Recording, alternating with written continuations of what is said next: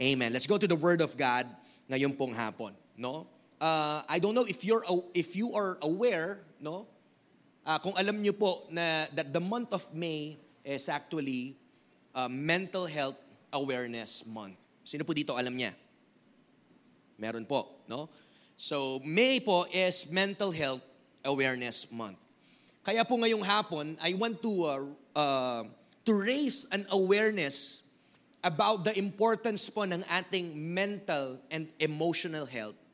No? At alam niyo po, napakahalaga na maintindihan natin to, malaman po natin ito.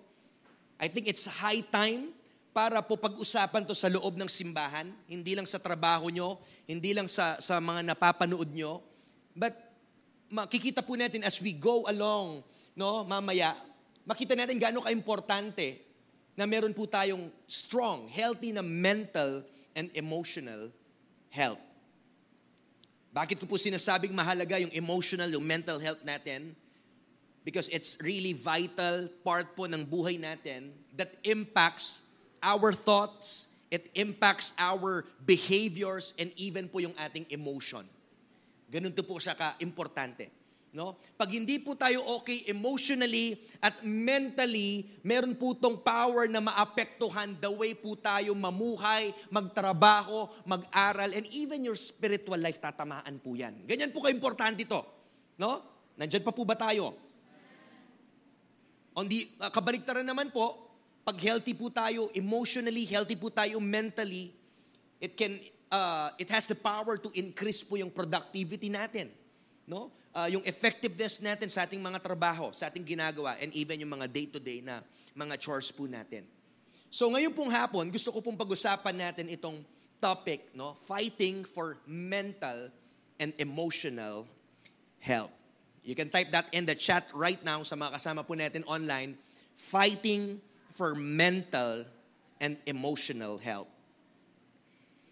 Alam niyo po yung mental illness is one of the major health problems po sa panahon po natin ngayon. Believe it or not, no? Medical science recognizes that emotion such as fear, envy, resentment, no, hatred. Alam niyo po pa, based on research and studies, ito daw pong mga bagay na ito are responsible for the majority ng ating mga sakit. Wow! Nandyan po ba tayo? Majority of the sicknesses daw po ngayon. Kaya mga magtataka kami, mga tinatawag sila mga stress-related na mga sakit. So yung pag naaapektuhan tayo emotionally, mentally, no, may mga anxiety tayong nararamdaman, nagagalit tayo, may pagkainggit at malalim na mga away, it really affects yung buong ikaw. And that leads to marami pong sakit. Maniwala mo po tayo or hindi. Mental health problems, katulad po ng anxiety, no? Lahat po tayo nakakaranas ng anxiety.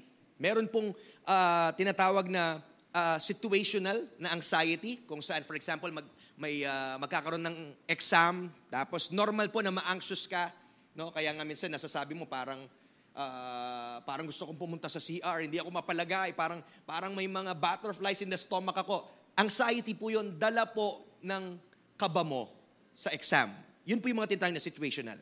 Pero pumapasok na po yung anxiety disorder pag mas lalong nagiging persistent po, na hindi lang sa situational, pero parang everyday ata nagiging part na ng buhay ko, na parang anxious ako lagi, may takot ako to the point na natatamaan niya na or naaapektuhan na yung everyday life ko. For example, yung mga malalang anxiety disorder is katulad po ng sobrang kaba na naglilid sa mga panic attack na hindi na sila makalabas ng bahay dahil sa nervyos.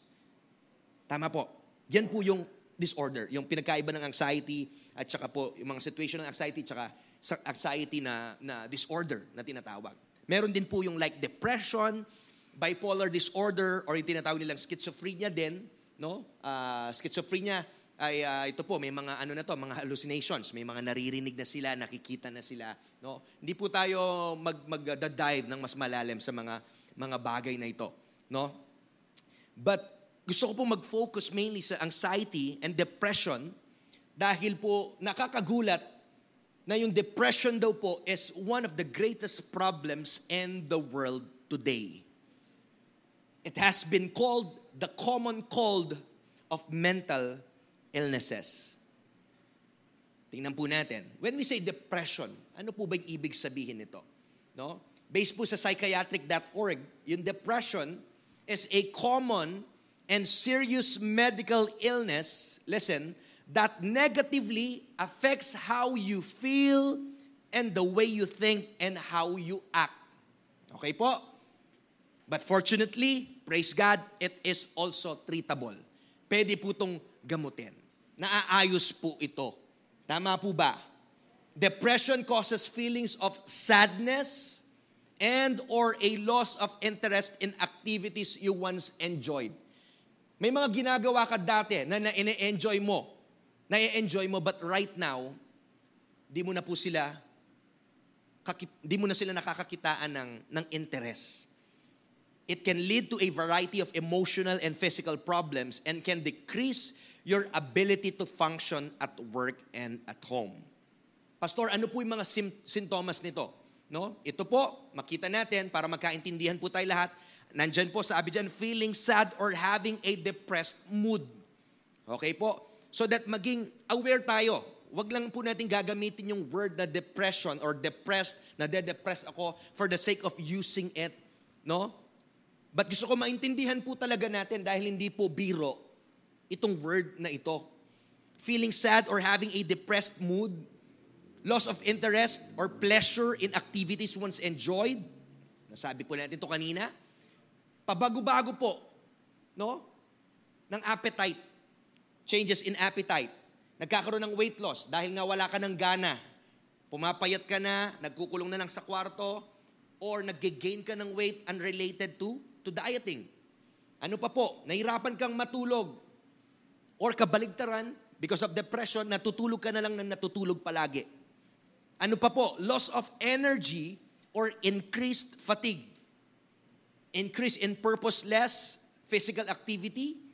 No? Sabi dyan, inability to sit still, apektado na yung pacing mo, hand-wringing or slowed movements. Napakabagal mo ng maglakad, bagal mo magsalita, mabagal ka ng mag-isip, apektado na pati decision-making mo. And, mind you, church, sobrang halata na po na even yung mga kasama mo sa bahay or san ka man, kitang-kita na yung changes na nangyayari sa iyo. Nandiyan pa po tayo. Feeling worthless or guilty. Difficulty thinking, concentrating, or making decisions. And lastly, pag severe na po yung depression, thoughts of death or suicide. May mga suicidal thoughts na po na pumapasok sa isip ng isang taong may severe na depression. At nakakagulat po dahil sinabi ng WHO or yung World Health Organization na yung depression daw po is the second leading cause of death in the world. From rank 20th, ngayon po number 2 na. Ito po, yung top number 2 na worldwide na naglilid po ng cause ng death. In short, marami pong nagpapakamatay dahil po meron silang severe depression. And based po sa research, noong 2010 lamang daw po alone, 253 million na prescription ng antidepressants po yung napamigay sa US lang po daw. Imagine that. 253 million prescription ng antidepressants. Pampakalma, pamparelax. Ganun po katindi. And hindi lang po yon. Starting 2010, every year daw po nag-i-increase na yung rate ng 30%. Nag-a-add pa po ng 30%. So kaya po kailangan natin itong pag-usapan dahil gusto natin na maging knowledgeable po tayo as a church. So that kung ganito po pala katindi yung pinagdadaanan natin, yung generation natin, nandito po sa ganitong klase ng kinakaharap, then we need to be knowledgeable. Kailangan po aware tayo so that hindi natin basta ma-brush off Yung mga kasama natin sa squad, ka-church natin, na dati binibiro-biro mo lang, kulang ka lang sa prayer, kaya ka kasi mag-attend church eh. Yan tuloy, madedepress ka. That's the worst thing na pwede nating sabihin sa taong depressed or may mga nararanasan na anxiety or panic disorder. Tama po ba? Pero kahit ganito po yung nababasa natin sa news, ganito po yung lumalabas sa research and studies, may good news po ako ngayong hapon sa inyo that it is possible to find freedom from depression, anxiety, or suicidal thoughts. Come on. Can we make some noise for Jesus? It is possible to find freedom. Marami pong stories na years ago sila po'y dumadanas ng depression, ng anxiety, and yet, sa tulong po ng science, ng mga gamot, and also po ng counseling, ng mga therapy, ay ano po nangyari? Naging okay po sila at yung iba talaga nakabalik 100% dun sa optimum level ng functioning po nila. That's a good news. Dahil alam niyo po ba, that God created us to live a life of faith. Dinisenyo ng Panginoon yung buhay mo na lumakad ka dun sa fullness ng niready niya, pinrepair niya sa'yo. A life filled with faith, with peace, with joy, with goodness, and with hope. Ano po sabi ng John 10:10? The thief's purpose is to steal, kill, and destroy. But sabi ni Jesus, my purpose is to give life in all its fullness. Hindi lang po kalahati, 3/4 sabi niya, in all its fullness. Life to the full. So hindi po kalooban ng Panginoon, listen, come on, hindi kalooban ng Panginoon na mamuhay ka ng isang buhay na walang kapayapaan. Come on! Huwag tayong papayag na nakawin ng kaaway yung peace natin, yung joy natin. Hindi ka dinisenyo ni Lord na mamuhay na walang peace. Walang peace of mind. Hindi tayo dinisenyo ng Panginoon na makulong tayo sa mga takot natin. Kaya po itong pag-uusapan natin ngayong hapon, hindi lang po information yung malalaman natin, but also, by the grace of God, I hope that you will find hope and healing. And whatever po yung nanakaw ng kaaway, it will be restored back to you in full in Jesus' name. It may not be now, but sa proper timing po ng Panginoon sa atin, ito po yung panalangin ko, na bawat isa po sa atin, masumpungan natin yung kagalingan sa anumang pong pinagdadaanan natin, anumang pong estado natin. God wants to make you whole. Amen po ba? Gusto ko pong hatiin yung message na to, merong practical, merong spiritual, para po balansi tayo. Ngayon pong hapon, mabilisan, I want to throw 4 pong bagay, things you need to remember when battling with depression. 4 po na bagay. Ready na po ba tayo? No? Ito po, tandaan nyo, sulat nyo, picturean nyo, kayo pong bahala, baunin nyo, kasi hindi nyo alam, baka po, hindi man ngayon, but one day, may makasama ka, kaibigan mo, or kasama mo sa family, hindi ko alam. God forbid. But po, in case po mangyari yon, baunin po natin to. Number 1, that you need to understand, that you need to remember, you are not alone. Come on, put that in the chat. Type it below, you are not alone. Dahil po yung kabaligtaran po nito, ito yung kasinungalingan ng kaaway na finifeed niya sa'yo na mag-isa ka lang. Walang nakakaintindi sa'yo. Wag ka na mag-open sa iba. Lumayo ka na lang. Alam niyo po yung unang symptom ng depression ay walang iba kundi isolation. Kaya madalas po sa may mga pinagdadaanan, lumalayo sila kasi nga even sa lies ng kaaway na walang makakaintindi sa'yo, baka isipin nila may ating kang saltik, isipan daw, hindi normal yung kaisipan mo, wag ka na lang mag-open, baka pagtawanan ka lang nila or what. Kaya nangyayari, kahit nag-a-attend ka ng church, minsan umiiwas ka sa tao. Pag uwian na, madali kang lumalabas kasi ayaw mong kausapin ka, ayaw mong kumustahin ka. Yan po yung mga finifeed ng kaaway sa atin. You need to isolate. Huwag ka na makisama sa squad. But you need to remember, you are not alone. Hindi ka nag-iisa. Nandito po yung squad, nandito yung community, Our pastors, our leaders are here to support you, to pray for you, to sympathize with you, to encourage you sa anuman pong pinagdadaanan nyo. You are not alone. That's the first thing that you need to remember. Second po, na kailangan mo maalala, your faith is not broken. Come on. Your faith is not broken. Marami po tayong naririnig, no? Na, yun nga, paulit-ulit. Siguro, kulang ka lang sa prayer, kulang ka lang sa devotion. But kung titingnan po natin yung scripture, biblically speaking, ang dami pong mga tao sa Bible na nakaranas po ng anxiety, ng depression, at may mga suicidal thoughts na still ginamit sila ng Panginoon. Nandyan pa po ba tayo? Hindi lang po sa Bible, but even po mga tao na sikat dito sa ating mundo na, alam mo yon, binago nila even yung history ng mundo. Nandyan po si Martin Luther, no? I-google nyo po kung ano yung naranasan niyang depression. I think 15, 17, kung di ako nagkakamali. No? Basahin nyo po yung story niya, nakaranas siya. Mother Teresa also, nakaranas ng depression.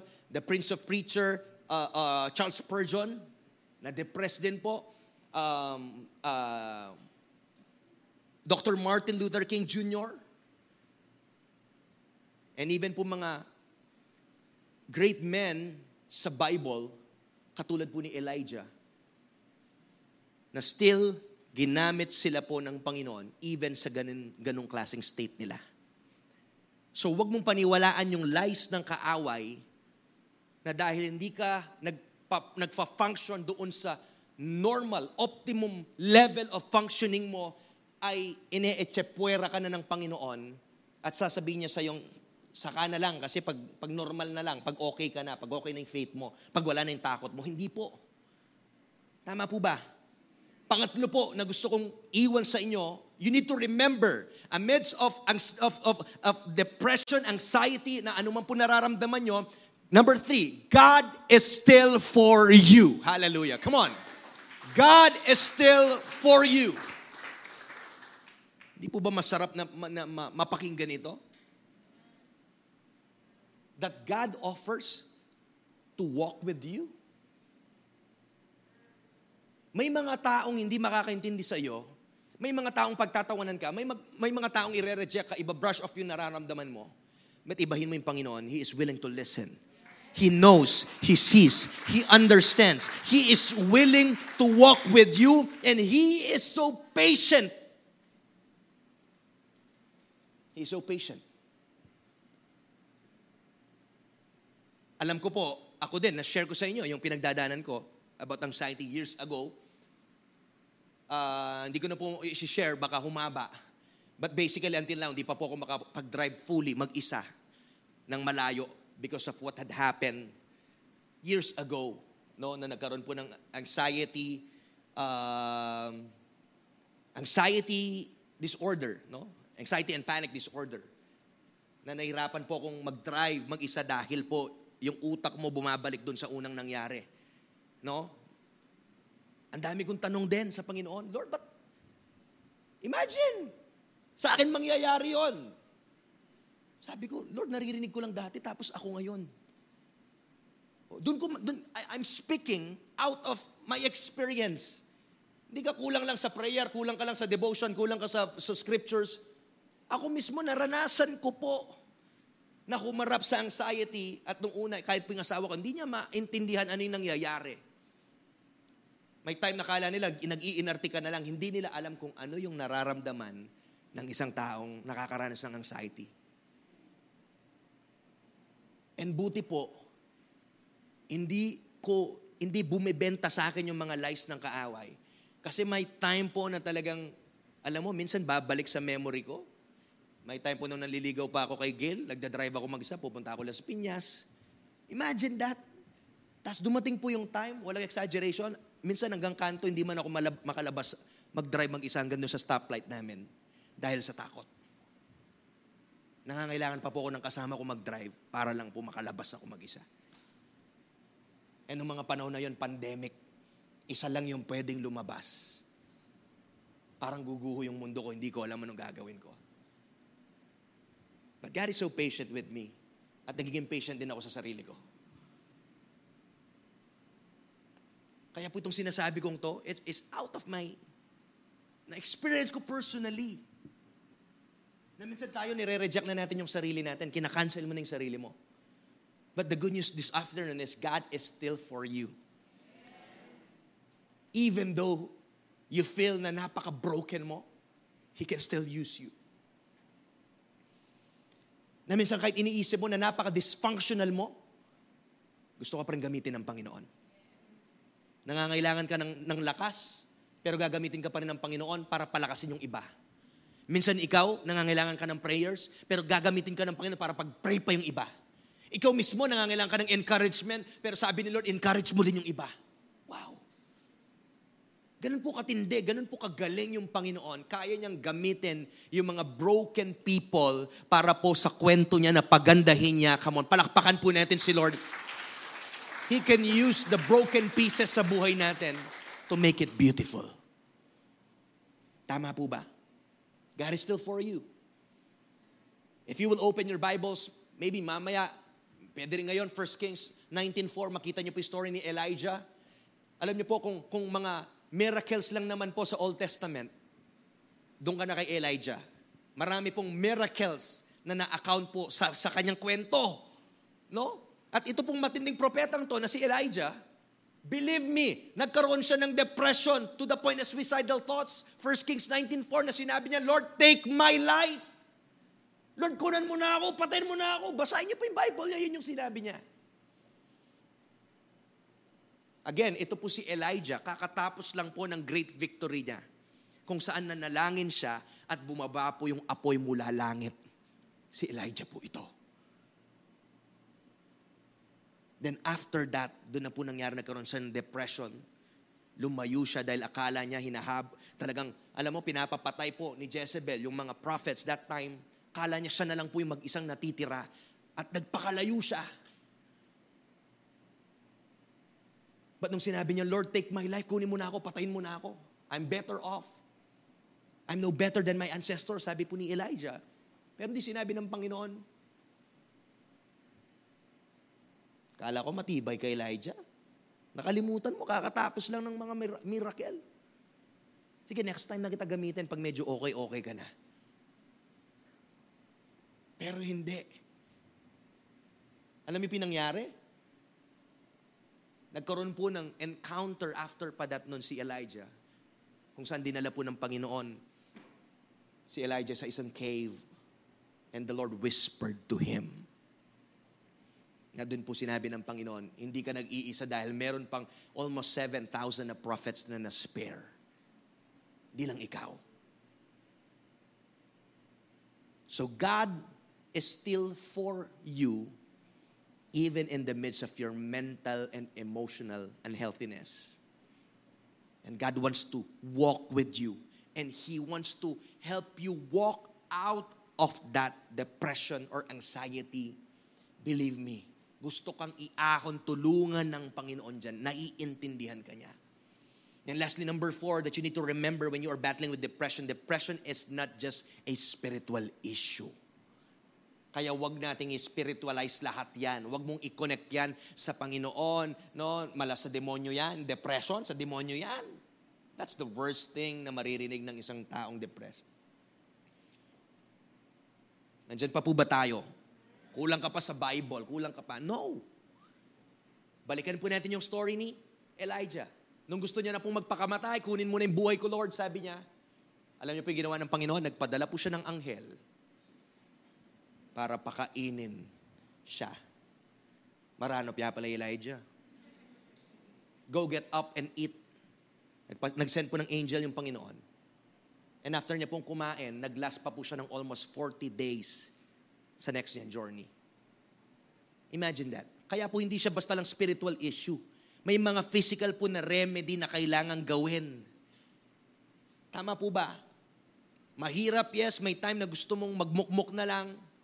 But yung mga physical remedies, like that, yung ginawa ng Panginoon kay Elijah, go, get up, and eat. May mga kaibigan ka, instead na magkulong ka lang sa kwarto, lumabas ka kasama mga kaibigan mo. Yayain mo sila. Kumain kayo. Magpakasaya. Kainin yung mga comfort food nyo. Baka iba yung context nyo doon sa magpakasaya. Ha? Linawin ko lang. Makasama mo sa squad, kumain kayo, mag-samji kayo. Sige, yung mga comfort food nyo, gawin nyo po iyon.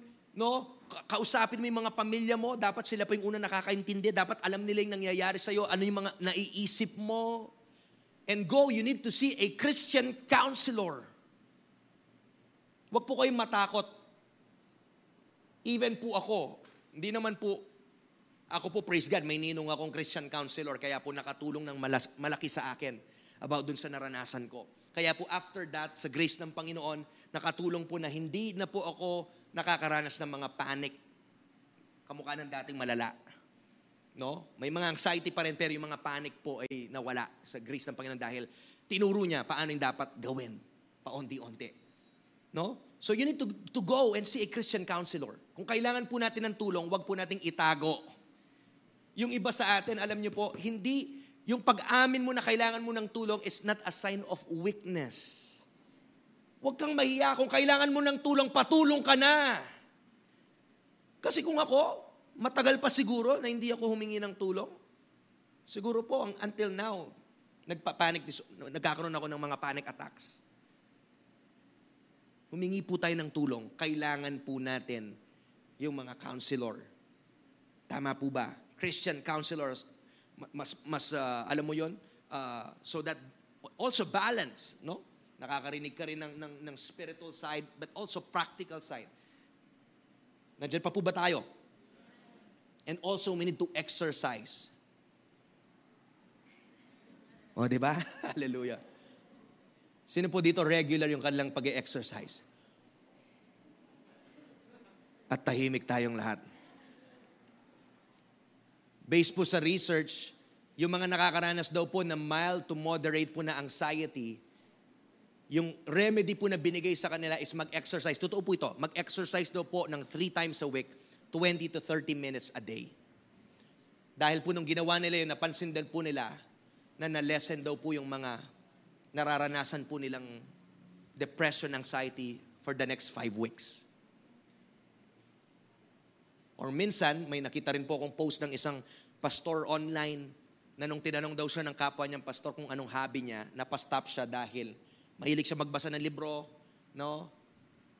Yung buhay ng pastor, discipleship, etc., pagtuturo, pagpipreach. Pero napansin niya, sabi niya, napatahimik ako nung tinanong ako kasi naisip ko, ba't wala akong hobby?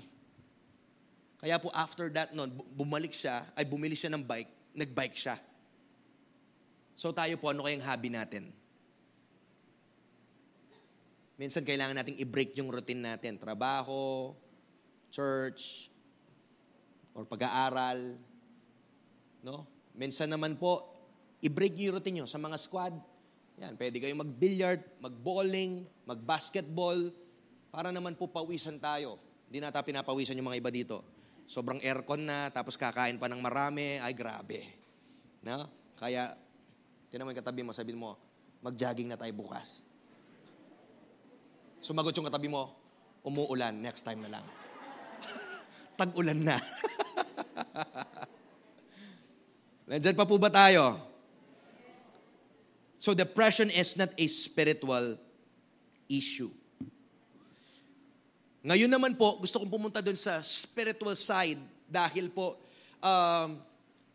believe it or not, many mental illnesses po can be prevented. At yung Bible po ay nagbibigay ng mga helpful na information para po doon. Dahil po yung Bible, it's a handbook po from God on what we should think and how our minds should work. So if we want a good mental health, kailangan po maging disiplinado po tayo kung anong umiikot dito. Ano ba yung pinapayagan mo? May mga basura ka bang pinapayagan pumasok dito na nakakaapekto sa peace mo, sa joy mo, sa buhay mo, sa spiritual life mo? No? Dahil sabi po ng Bible sa Proverbs 23 verse 7a, for as he thinks in his heart, so is he. Again, for as he thinks, tulog na po ata yung mga sa taas. Amen. For as he thinks in his heart, so, tulog na nga, di ba? Na late. Amen. so is he. Tingnan mo yung katabi mo, masyadong malamig, baka makatulog din. Amen. Kung ano po iniisip natin, no? Ano na arbor sa puso natin, yun tayo. Kaya maging maingat ka kung anong lumalabas sa bibig mo na galing sa puso mo, inisip mo yan, siguro ganito na lang talaga ako, wala na ako siguro pag-asa, makanyang ko talaga. Stop nyo po yung pag-negative self-talk. Minsan, hindi nga yung ibang tao yung nagsasabi ng negative sa'yo, sarili mo naman. Hindi nga ibang tao, ikaw naman, punong-puno ka ng pag-negative self-talk sa sarili mo. Hindi mo napapansin na aapektuhan na the way ka mag-isip, the way ka mamuhay. Tama po ba? Ano pa po? Sa Facebook lang, sa social media lang, ang daming mga negative na grabe. Buti po, hindi natin masyadong ramdam dito sa Darak City Church dahil takot siguro yung iba, di sila nagtatanong, sinong boboto mo? Okay na. Mas okay nga yung ganun. Baka naman nag-away-away yung iba. Yung ibang nagse-second service, magpa-first service na lang. Yung mga first service, mag-second service. Kasi kaya niya, BBMA niya, Pinky niya, Iskuya. Buti po dati, dito, praise God, ako honestly, di ko man naramdaman sa church natin. But ang dami po sa social media, grabe. Grabe yung pambabash, grabe yung away, grabe yung tension.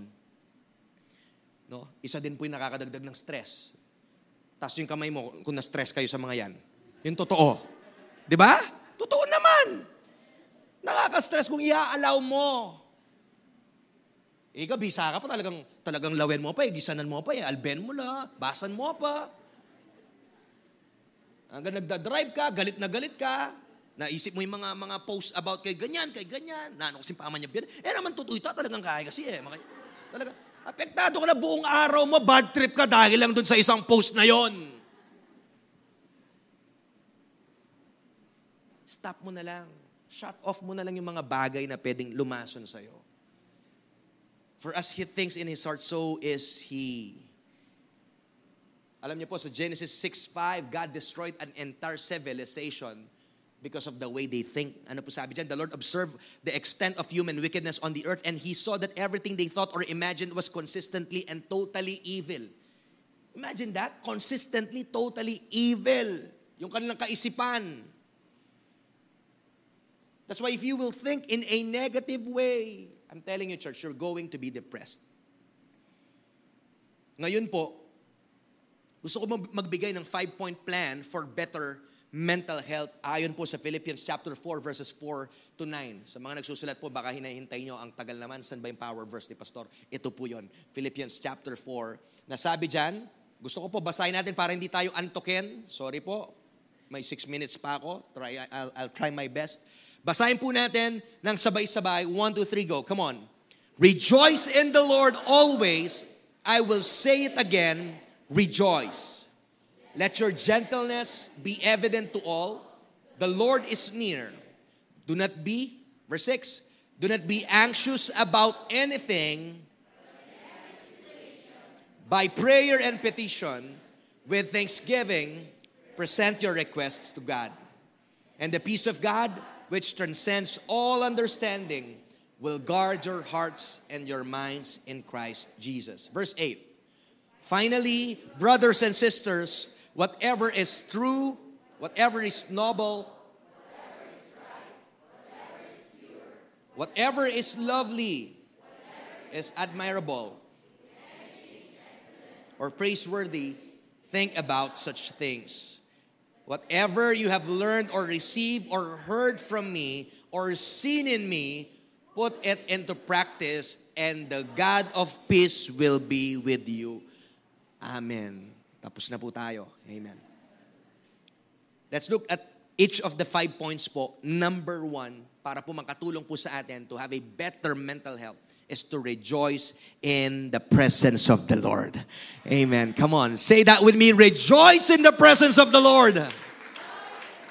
Tingnan mo yung katabi mo, hawaan mo siya ng joy. Come on, say, rejoice in the presence of the Lord. Whatever you are going through right now, may kailangan ka bang bayaran, may pinagpipray kang miracle, may hinihintay ka na answered prayer kay Lord, you need to rejoice even before the storm, in the middle of the storm, after the storm, you ought to rejoice in the presence of the Lord. Alam niyo po, napaka-powerful ng yung isang rejoicing Christian, hindi kayang patombahin niya ng kaaway. Woo! Come on! Magsasawa na lang sa kakabato yung kaaway sa'yo. Pambira yung Kristiyano ngayon yan, yung demonyo kaya ka na. Ang dami ng dinaanan na problema nito, nakatayo pa rin. Alam mo, smile niya pa. Iba po yung power. Dahil yung joy natin ay hindi galing sa anong bagay. Galing po yun sa totoong source ng joy. At walang iba kundi si Jesus. Hallelujah. Come on. Tama po ba? Di ba po tayo pag mahal natin sa buhay, di ba iba po yung presence na dala nila. Pwede sila magpadala ng regalo, ng pera, pero pag nandyan sila yung presence mismo ng mahal natin sa buhay, iba. Ganon din po sa Panginoon. Di ba? Iba yung nadadala, iba yung nangyayari when we are in the presence of the Lord.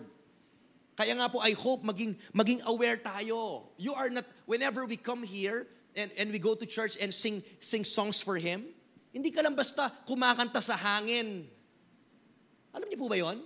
Hindi lang tayo basta kumakanta sa hangin as if kumakanta ka na para bang kunwari nandito si Lord. Yes, di mo siya makita but He is here. He is present. Kaya po dapat mag-engage tayo. The next worship, the next praise and worship, dapat po you are really engaged.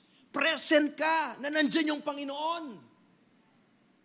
Because sabi ng Bible, He inhabits the praises of His people. Yung praise and worship po, hindi po dapat yung bagay na nakaka-boring, na inaantok ka. Hindi mo naintindihan yung worship pag ganon. Yung worship kasi hindi naman para sa katabi mo, hindi para sa sarili mo. Yung iba ganado mag-worship pag pinlay yung paborito nila. Wow! Waymaker, miracle work. Paborito talagang indak sila. Pag hindi paborito yung playlist, okay lang. Hello? That's for the King of Kings and the Lord of Lords. If you are aware that He is here. Meron nga kanta na yung title niya ng song Dove's Eyes. Sabi niya, I don't want to talk about you like you're not in the room. I don't want to sing right. Ano ba sabi niya? Ayaw kong kumanta na para bang wala ka sa kwartong ito. Ayaw niyang parang lumilipad lang yung mga words niya.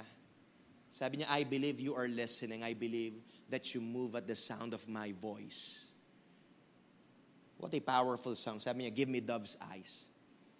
Dahil nalaman ko po pala yung mga kalapati ng mata nila, para po ma-process nila yung nakikita nila, dapat buo. Both yung mata niya nakafocus doon. And ganun yung gusto ng Panginoon sa atin. Undivided attention. Ibigay natin sa Panginoon. Palakpakan po natin si Lord. Come on. So we need to rejoice in the presence of the Lord. Man's chief end is to glorify God and enjoy Him forever. Sabi ng Psalm 16 verse 11, in your presence there is fullness of joy. So I hope makita mo. Tama? Sa lahat po ng mga Diyos na sinasamba natin, yung Diyos na sinasamba natin, sa lahat ng mga kings at mga gods, ang Diyos lang po natin yung buhay. So pag nagpuri tayo, hindi dapat papatay-patay. Hindi po dapat aantok-antok tayo. Gising tayo, buhay tayo, at dapat makita sa mukha mo na Kristiyano ka because you are rejoicing.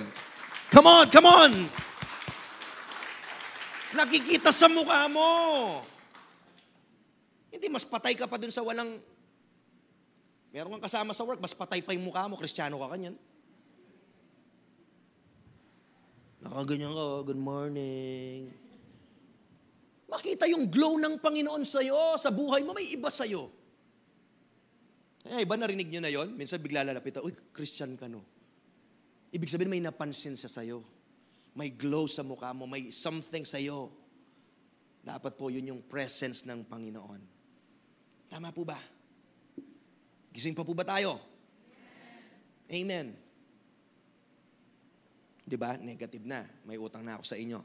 Second po is to rely on the power of the Lord. Sabi po doon, don't worry about anything. Instead, pray about everything. Isa po sa mga matinding nakakapagbigay ng anxiety sa atin, depression also, is we worry too much. Nano na mo, diyang malating bagay, kakaworry me. Hello? Ilang years ka nang hindi pinapabayaan ng Panginoon hanggang ngayon, pag dumating yung due date mo, mangalgal ka pa mo rin. Lord, sabi ko nga po kanina, I don't want to make fun doon sa mga, gusto kasi i-elevate ni Lord yung level of trust mo.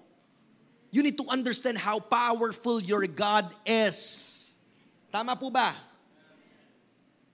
And we often hear about the power of God, of His greatness, and on how we can rely sa Kanya sa mga difficult moments ng buhay natin.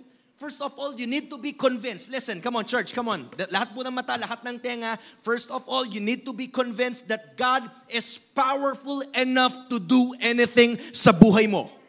Dapat ma-convince ka doon. Kung sinasabi mong God is powerful, isa pamuhay mo. Huwag mong kalakihan lang, powerful yay Lord. Tayuan mo, isa pamuhay mo, powerful siya. Ibig sabihin, kaya niyang gawin lahat. Ibig sabihin, walang bagay na hindi niya kayang gawin. Binaligtad ko lang. Diba? Same pa rin yung effect. Powerful pa rin siya. So ano ba yung hawak-hawak mo ngayon? Ano yung pinagdadaanan mo ngayon na hindi niya kaya? Meron ba? Ngayon, kung wala, then learn to rest on God. To rest in God. Tama po ba? There's no problem that He can solve. There's no need that He can supply. At kung makalimot ka man, darating yung time number 3, since makakalimutin tayo, remember the provision of the Lord. Isa pong bagay na kailangan tayong mapaalalahanan. Minsan talaga, di mo maalas, we are tempted to worry. No? Kaya nga po dapat yung mga Kristiyano, hindi sila warrior, sila'y warrior. Ayan. Tinan mo yung katabi mo, tanungin mo siya, warrior ka ba o warrior? Yung iba safe sa gitna. Minsan nagwa-worry, minsan warrior. Pero gusto ni Lord maging warrior ka, maging matapang ka. Whatever battles po nakakaharapin mo, alam mo sino yung Diyos na sinasamba mo because the battle is the Lord's. The battle is not mine. It's not yours. It is God's. Tama po ba? Sabi dyan, tell God what you need and thank Him for all He has done. Again, tell God what you need. Sino po dito may mga pangangailangan, may pinagpipray? Taas kamay.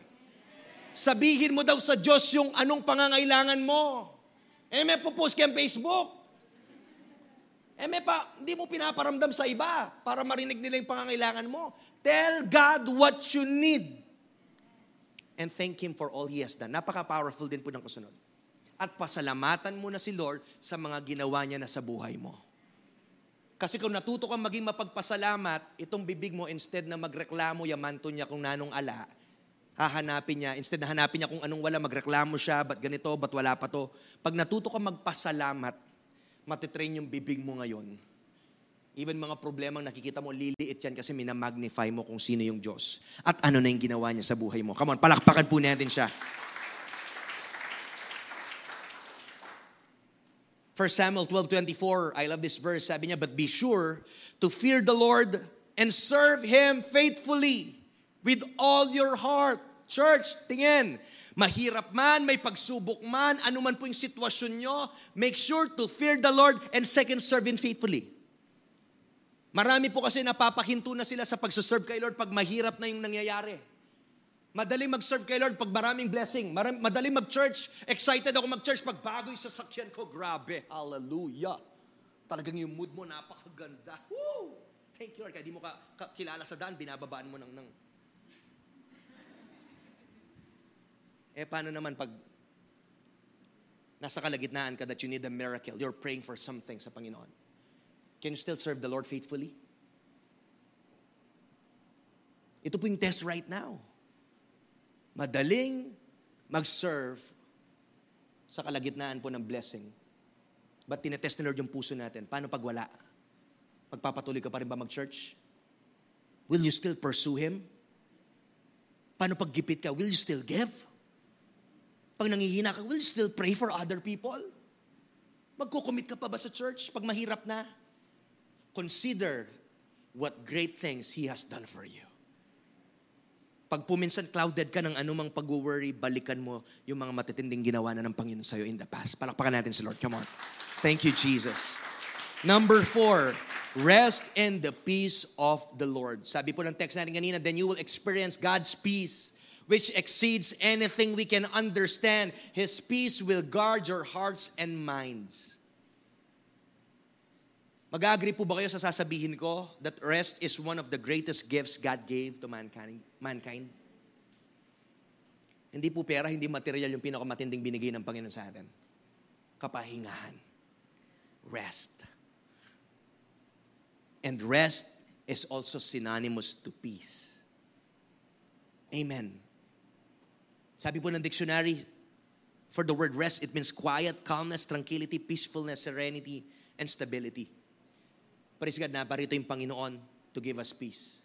Imagine kung hindi po dumating ang Panginoon dito sa mundo, tayo yan po yung pinaka-miserableng tao. Paano tayo magkakaroon ng peace? Hindi tayo at peace with God.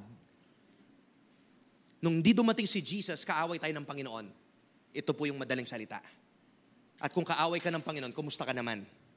But because of Jesus Christ, siya po yung naging daan. Ngayon is what? We are one with Him because of what Jesus Christ did on the cross of Calvary. Sabi na Matthew 11:28-30, come to me all of you who are weary and burdened, and I will give you rest.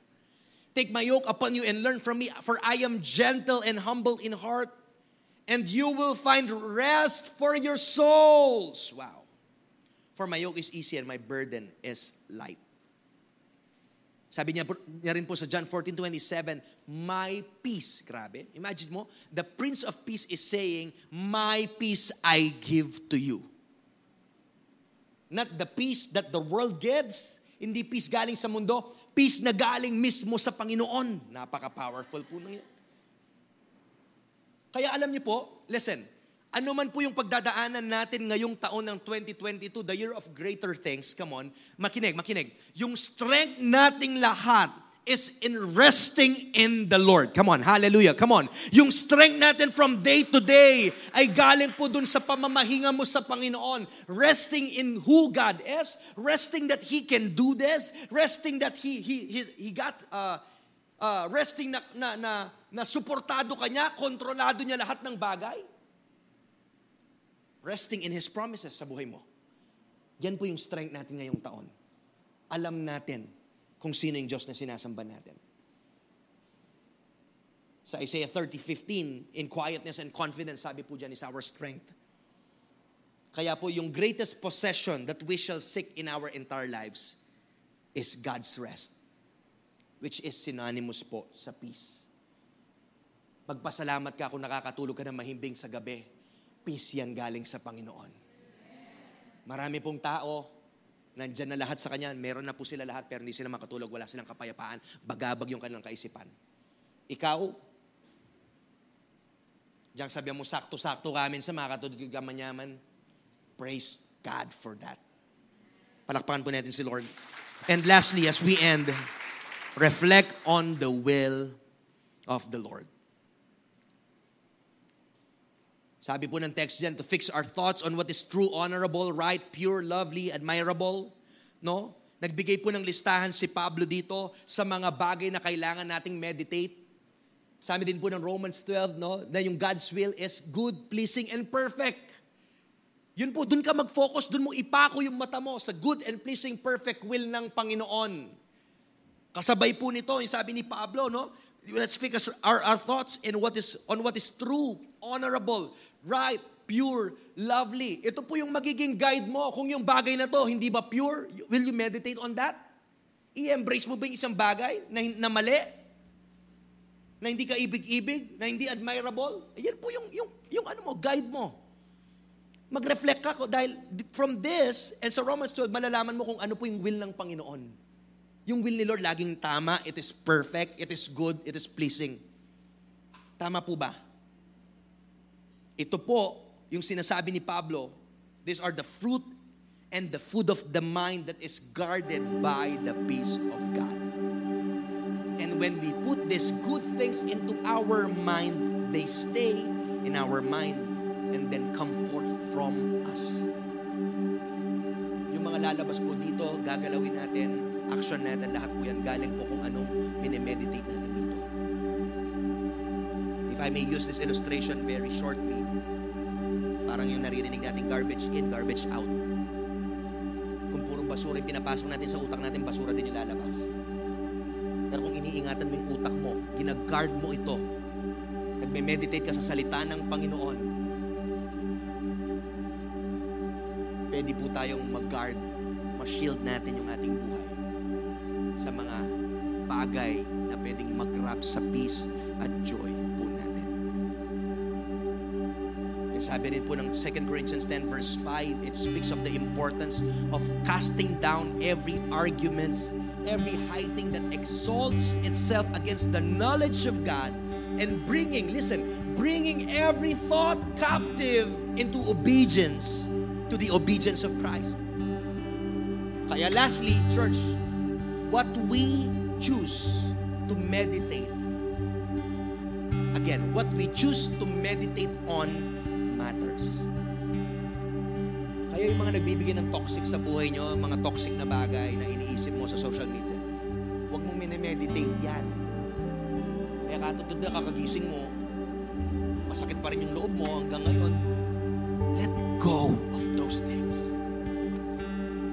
Hindi worth it na magstay yan sa utak mo, sa puso mo.